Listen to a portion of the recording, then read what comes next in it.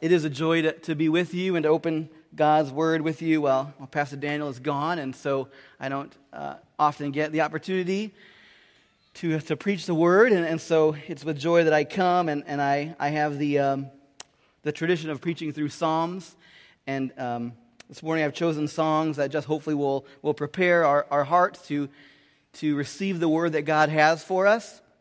And even as I was preparing this morning, I jotted down a couple statements on the top of my page here that were more for me, but even as I've thought about them this morning, hopefully they could be for all of us. The first one is, as we think of Psalm 23, is know the shepherd.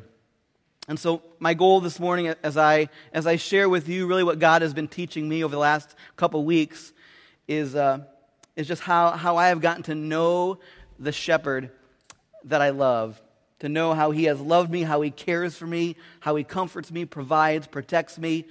And so as I share with you, I just want to communicate well that I hope that as we leave, you would know the shepherd as I do.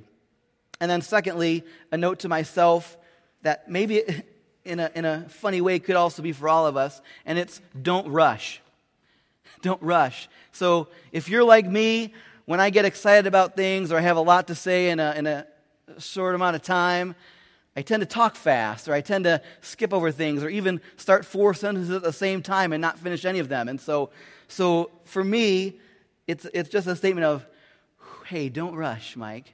And so for you this morning, as we open God's Word, as we've come into this room, into this place, let's just put aside all the distractions and the things that are going to happen when this service ends, that are waiting for us. And let's just spend time getting to know the shepherd and to walk with him. And so those are two of my goals for myself, but also hopefully that we all would have. This morning we're going to look at perhaps the most familiar psalm in all of Scripture, but maybe even the most well-known Bible passage. You could go to anywhere in the country and say, the Lord is my shepherd, and they'll finish it with, I shall not want. It's preached or quoted regularly at funerals, hospitals, even on battlefields. You can read it on wall hangings, buy it at Hallmark and sympathy cards. And so it's easy for us to read it, to hear it, and gloss over it. What I'd like to do, even as we begin our time this morning, is to, rather than standing together and reading God's Word, we've just heard a song about it. We're going to sing a song after our sermon and communion that talks again about the Lord being our shepherd. But as our Bibles are open to Psalm 23, let's just take a few minutes. And there's a worship ministry out of North Carolina that put together an album of psalms. And one of the psalms that they put together is Psalm 23, Bible put to music. And so as we begin to dive into what it means to know the Lord as our shepherd, let's just take a look and read and listen to God's Word being sung to us. Let's watch a short video.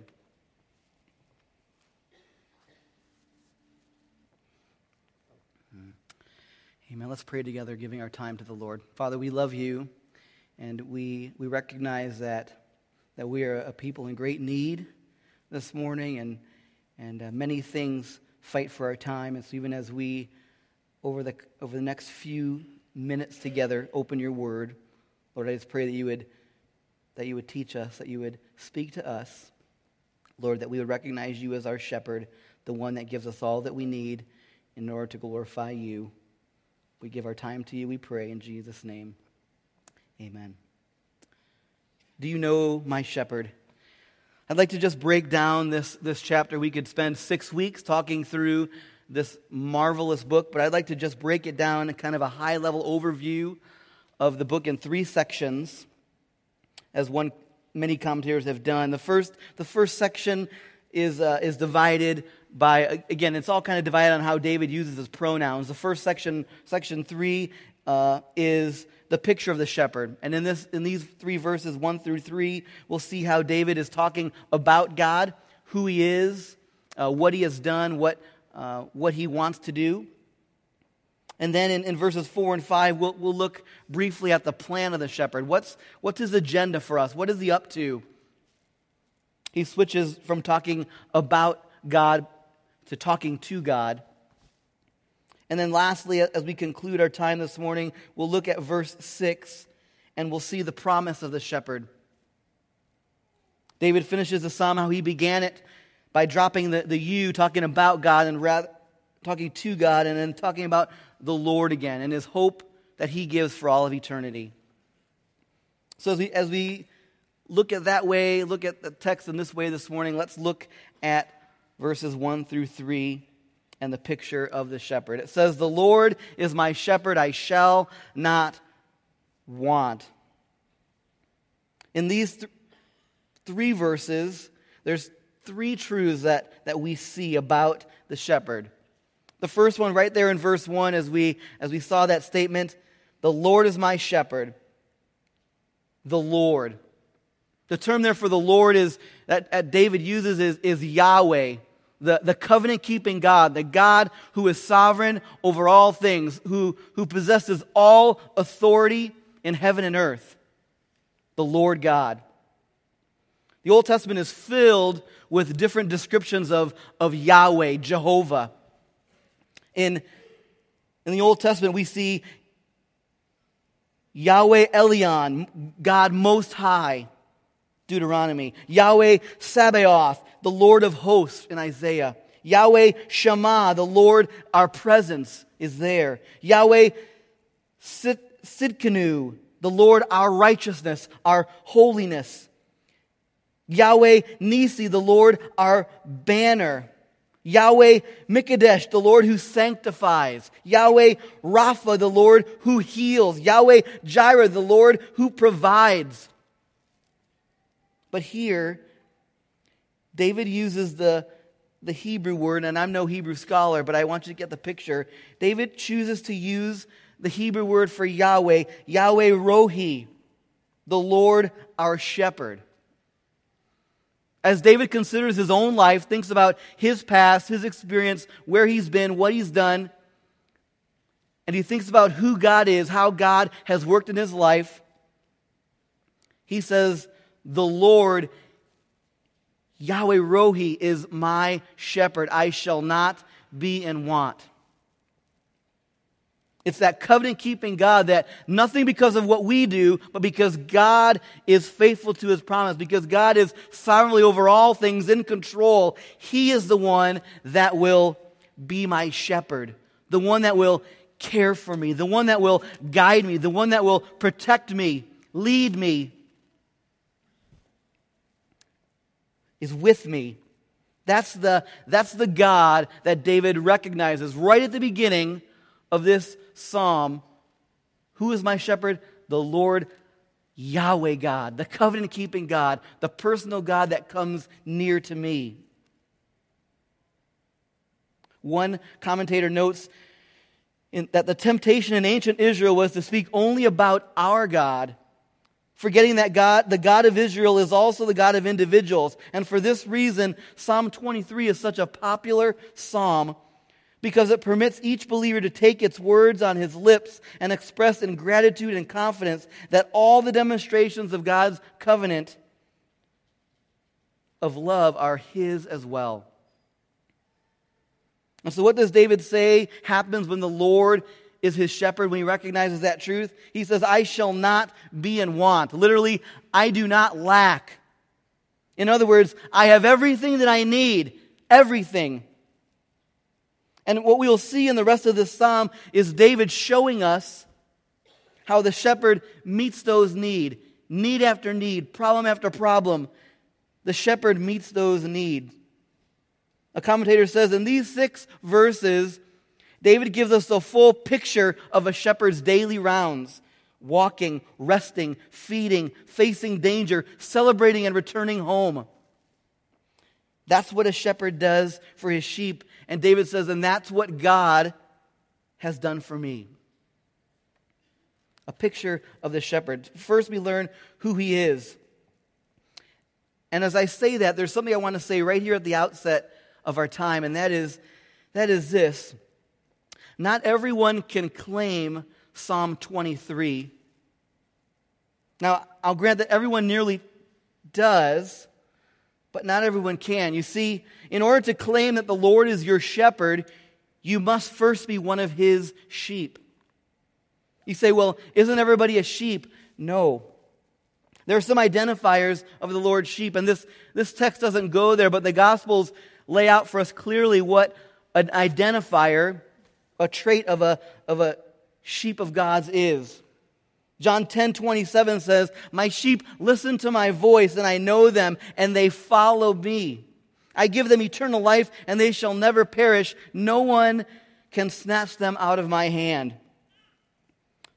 So in order to say that the Lord is your shepherd, you first must have heard his voice and responded.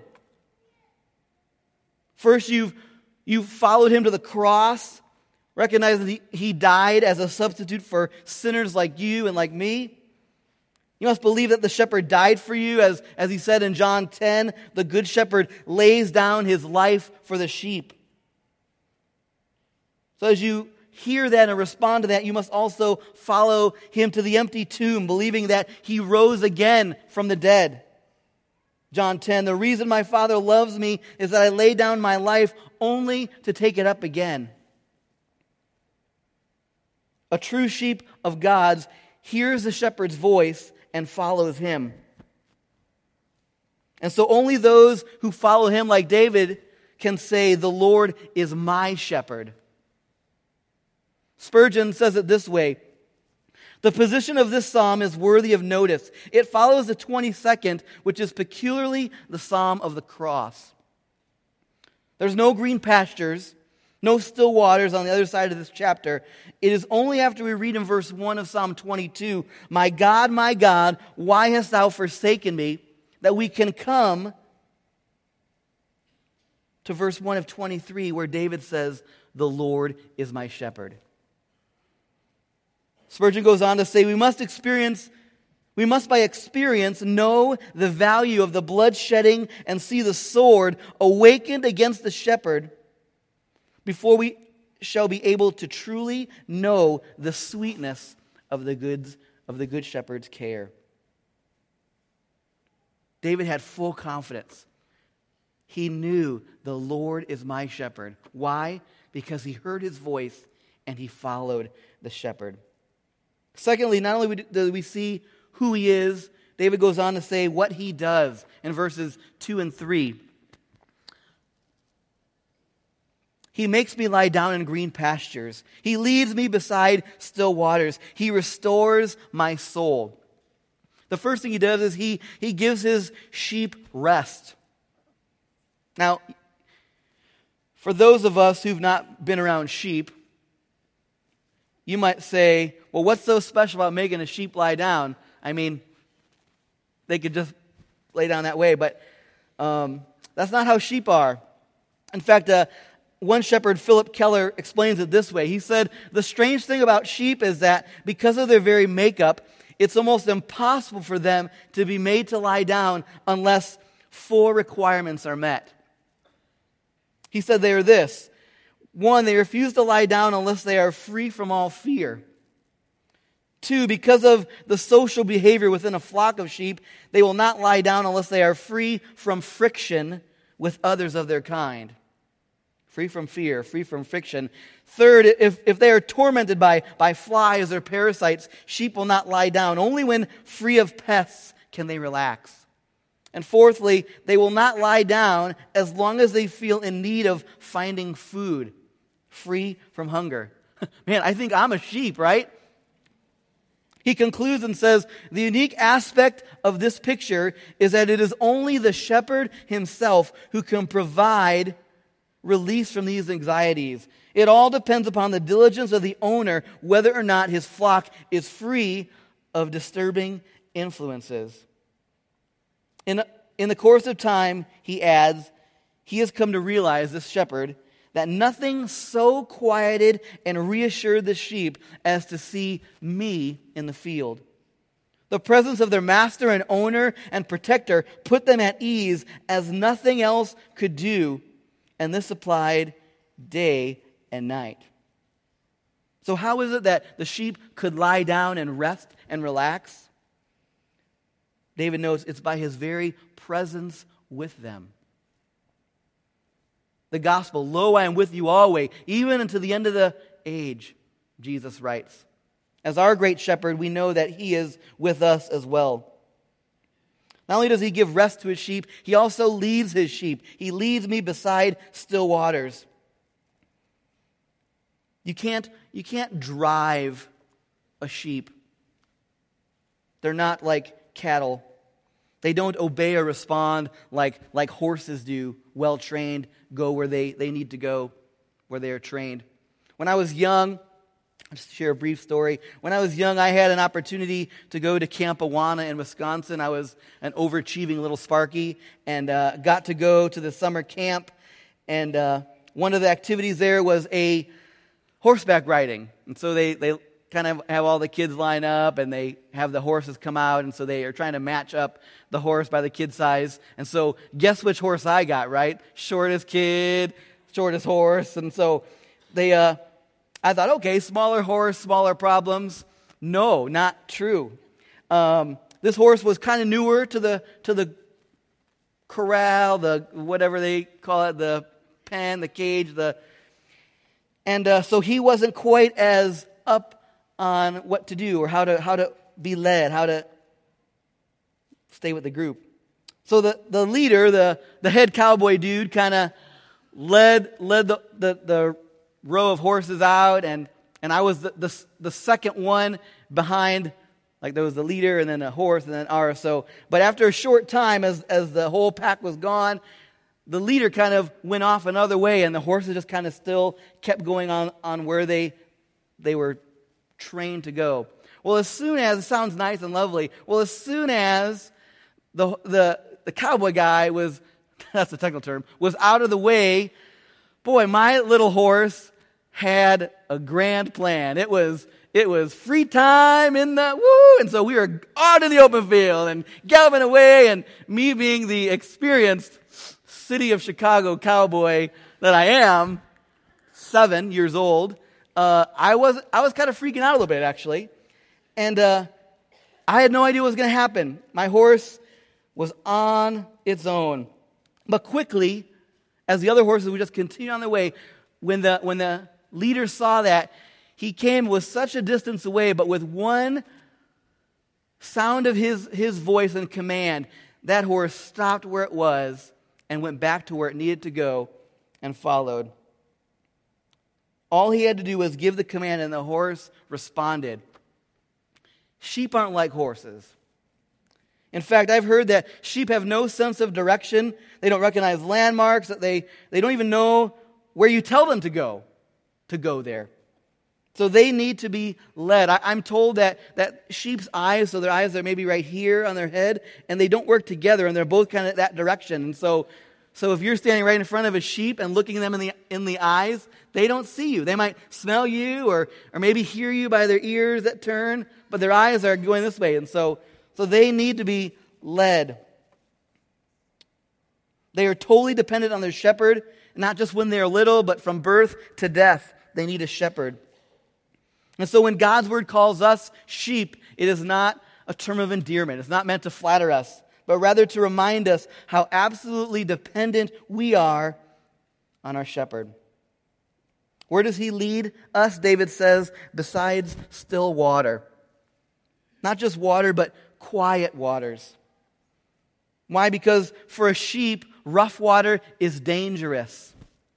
One slip and they fall, and their wool is saturated and they sink like a rock. They're afraid. Noise unsettles them. But since the shepherd knows his sheep, he leads them to just the right place. Not only does he do that, but he also restores his sheep, it says.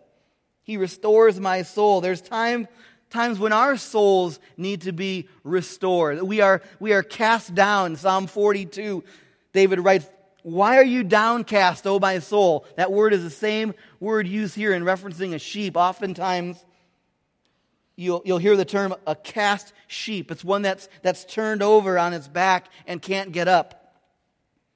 Here's how it happens. A overweight, long-fleeced sheep will lie down comfortably in a hollow or depression in the ground. It rolls on its side to stretch out or relax. And suddenly the center of gravity in its body shifts. so it can't turn back far enough to get back on its feet on the ground. It begins to feel a sense of panic and paw frantically, and before you know it, it's like a cockroach with its legs up in the air. It's quite impossible for it to regain its feet. It's in these times of helplessness that a cast sheep will oftentimes die, unless a shepherd intervenes. The shepherd that I mentioned earlier writes, "I would see it at a distance, down on its back, lying helpless. I'd run to the downcast sheep, put it back on its feet, thereby restoring the sheep to life." Sometimes people who love God get so downcast that they can't get back up. They try with all their might, but they can't do it on their own. And in time, left to themselves, they begin to lose their zest for life.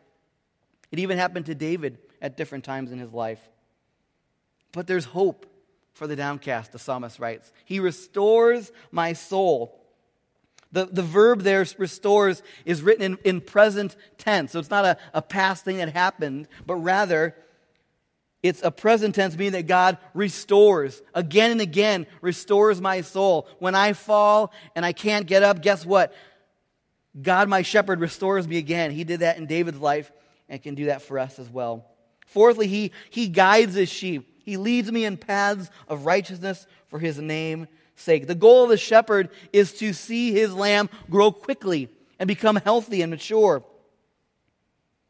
Shepherds will constantly be on the lookout for nutritious pastures of where their sheep can eat quickly and be filled up. Because the sooner that they're able to rest, they begin to grow and mature.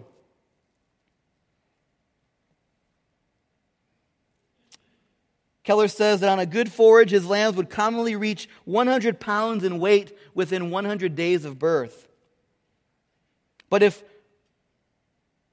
they are not, a hungry, ill-fed sheep, on contrary, is always on its feet, always on the move, searching for another mouthful of forage to try and satisfy its gnawing hunger. These sheep are not contented. They don't thrive. They're no use to themselves or their owners. They languish and lack vigor and vitality, he writes. David testifies of a shepherd here. He guides me. David didn't live life by his own plan. He simply followed his shepherd.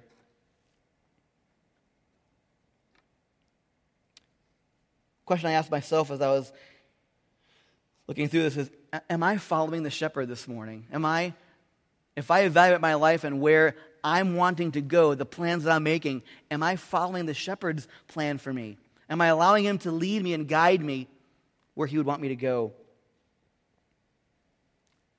We see what the shepherd wants. So David tells us about who the shepherd is, what he does. And third, we learn what he wants. Verse 3.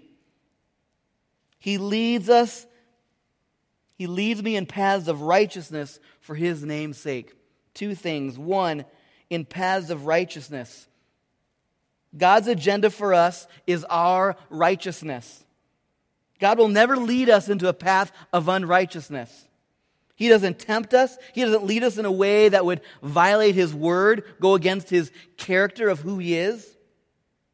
And so when you think or you hear another person say to you, well, I've prayed about it, and I believe that God is leading me to, and they say something that would be contrary to what God's word says, God is not leading that person. God leads his people in paths of righteousness. Why would that matter to God to lead us in righteousness? Why not let us go and choose as his sheep? It's because his agenda for us, his goal, his plan for us is ultimately the second statement there, for his name's sake. You see, God cares for us greatly. But he does not exist for us. But rather, we exist for him and for his honor and for his glory. And so when we think about pursuing his goals, or his goal for us, first it's our righteousness. And secondly, it's ultimately his glory. the glory of His name to be magnified. He doesn't need us to do that. He desires for that to be true in us. All that He does in us is that which promotes His name and His glory. That is why He leads us in paths of righteousness. That is why He has the authority to take decisive action when we choose paths of unrighteousness. He does that for His name's sake. Is there anything in your life that's not bringing honor to the reputation of your shepherd? And it's not what we think might be, it's what does God think? What does His word say? God is very concerned about His reputation, particularly in the lives of those of us who claim to be following Him as our shepherd. So that's section 1. We see who He is, the picture of a shepherd. Let's look at just briefly the plan of the shepherd. What is He up to in our lives? How does He work as we think of the life of David and what he shares here? He writes, "Even though I walk through the valley of the shadow of death, I will fear no evil. For you are with me, your rod and your staff, they comfort me. You prepare a table before me in the presence of my enemies. You anoint my head with oil, my cup overflows." First, we see that our shepherd may take us into dangerous circumstances. The journey with the shepherd is not always easy. The valleys are often long, low points, challenges, even dangers. We know that Christ has defeated death, and we who know Him share in His victory. But still we face death. And at times, our shepherd guides us right into the very shadow of death itself. But thankfully, He doesn't leave us there, but rather takes us through it, through the valley of the shadow of death. As I've thought about just what that means through the shadow of death, I've just thought really personally about my life and how I've dealt with death personally over the last year and a half. I've been thinking a lot about that and just have grappled with its reality. So when I come to a verse like this and I read what David went through, here's one thing that I can tell you firsthand, that when it comes to dealing with the reality of death, as we all have to deal with, even the shadow of death, it makes all the difference in the world for the sheep to know that the Lord is their shepherd. When we're grieving, when we're hurting, fighting bitterness, the Lord is our shepherd. What does that mean? He goes on and he says, "Though I walk through the valley of the shadow of death, I will fear no evil." Secondly, He takes away our fear. So He may take us into dangerous places that can harm our soul, that could drive us from Him. But He takes away our fear in those valleys. Spurgeon said it this way: "Death stands by the side of the highway in which we have to travel. And the light of heaven shining down upon him throws a shadow across our path. Let us then rejoice that there is a light beyond. Nobody is afraid of a shadow, for a shadow cannot stop a man's pathway, even for a moment. The shadow of a dog cannot bite. The shadow of a sword cannot kill. The shadow of death cannot destroy us. Let us not, therefore, be afraid." As the Lord's sheep, knowing that He is our shepherd, He takes away our fear. David said he did not fear evil. What made that difference in his life? Here's 4 things we see right from the text. 1, He is with the sheep. "For you are with me," it says. I will fear no evil, for you are with me. Hear that promise of the shepherd. Hebrews 13, I will never leave you nor forsake you. What a difference that makes, knowing that the Lord is with you. Secondly, he uses a rod and a staff to not only comfort his sheep, but even to offer protection. When I think of a rod and a staff, I usually think of it for protecting, right? As the staff is kind of maybe hooking the animal and pulling it aside. I don't know, I'm not a shepherd. And then the rod was like this kind of a club that they would beat them, the enemies, the coyotes or the wolves that would come to get the sheep. So I'm trying to visualize in my mind, right? The sheep are kind of in this low valley. Their eyes are looking this way. There's kind of coyotes howling. Wolves are coming. They're probably like getting really scared. They can't see anything. And so their shepherd perhaps uses his staff and just kind of nudges them on the shoulder. And they rest knowing, hey, my shepherd is with me.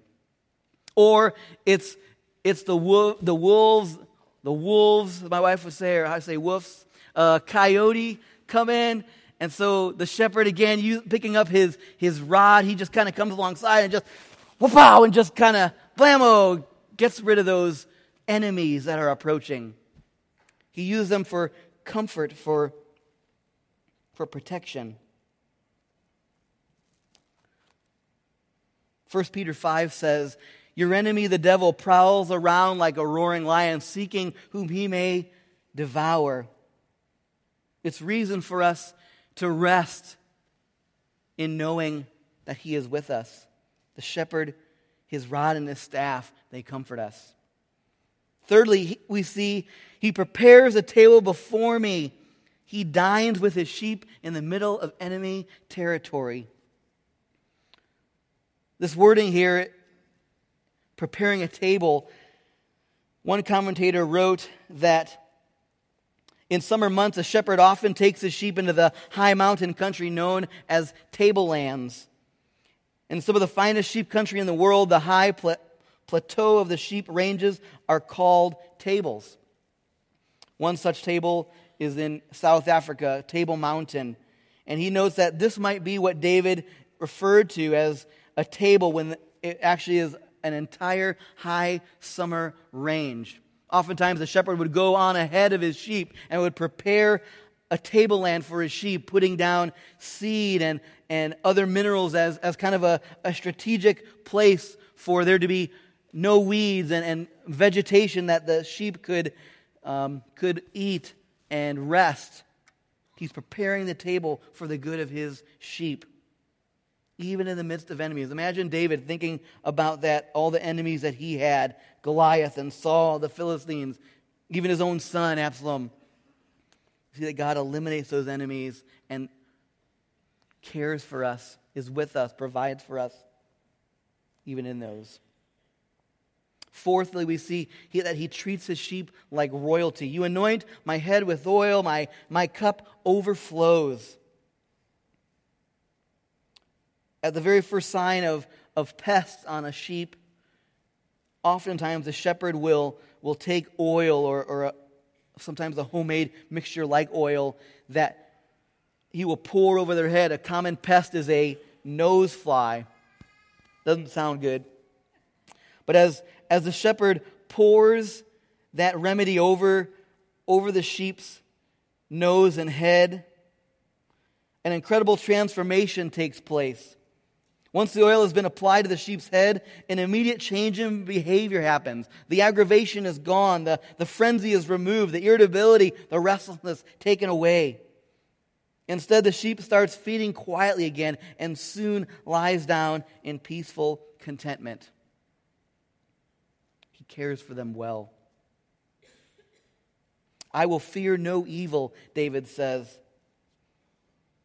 What removed this fear in David's life? We see he knew that the Lord was with him, that the Lord used his rod and his staff to comfort him, that he dined with him in enemy territory, that he anointed his head, treating him like royalty. How do you handle fear? Does it paralyze you? Is it something you struggle with? What's the solution?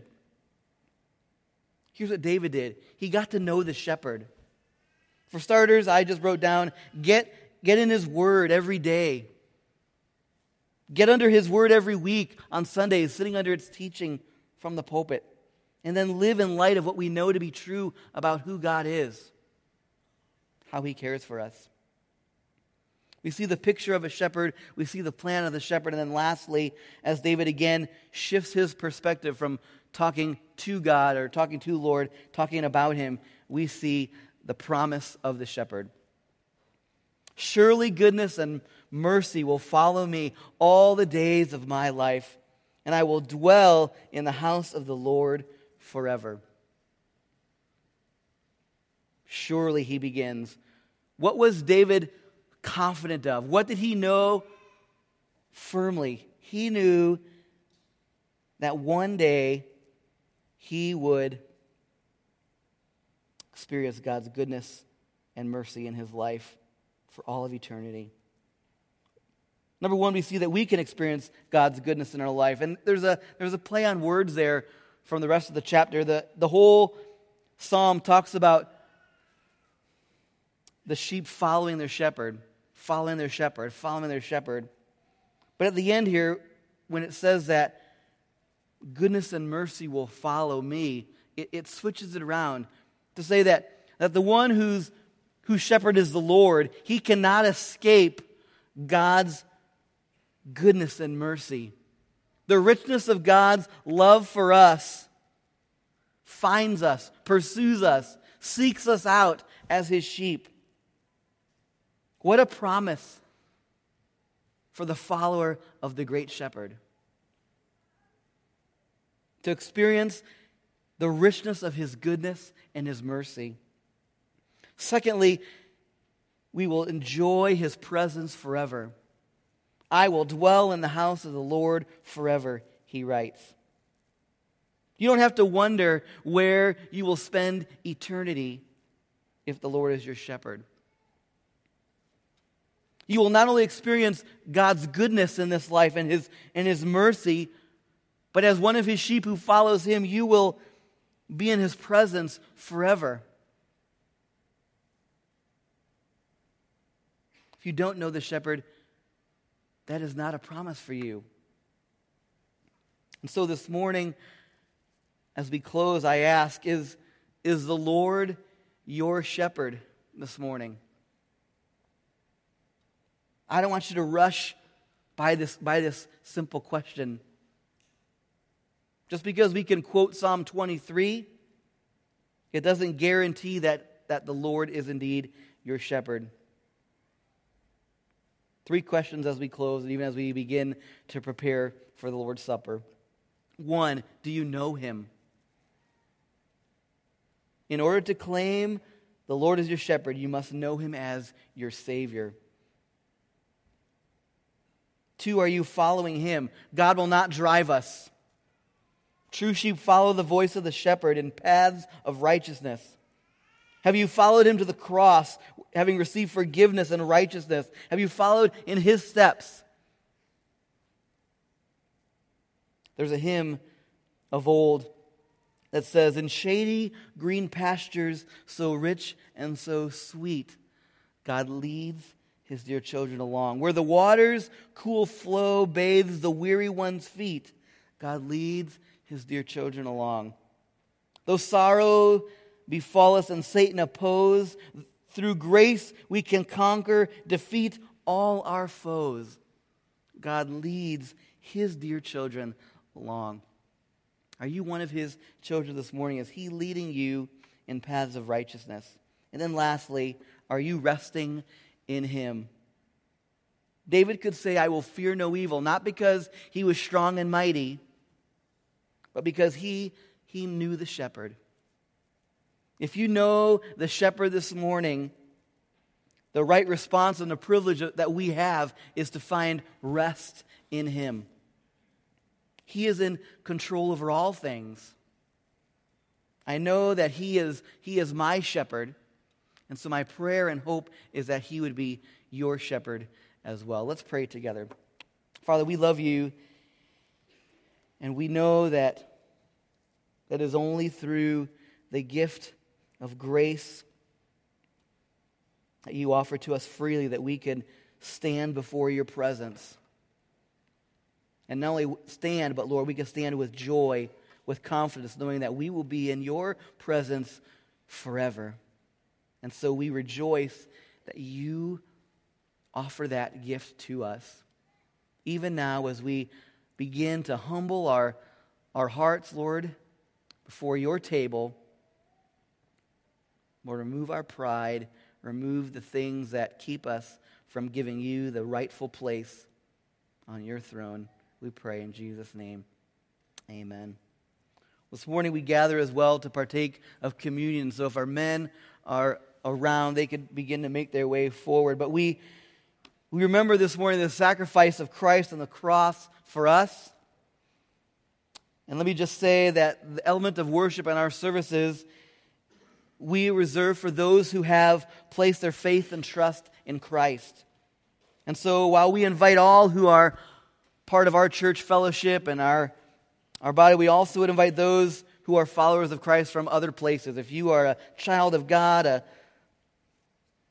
child of His, we invite you to partake with us. Let me read from 1 Peter 2. It says, "He committed no sin, neither was deceit found in His mouth. When He was reviled, He did not revile in return. When He suffered, He did not threaten, but continued entrusting himself to Him who judges justly. He Himself bore our sins in His body on the tree, that we might die to sin and live to righteousness.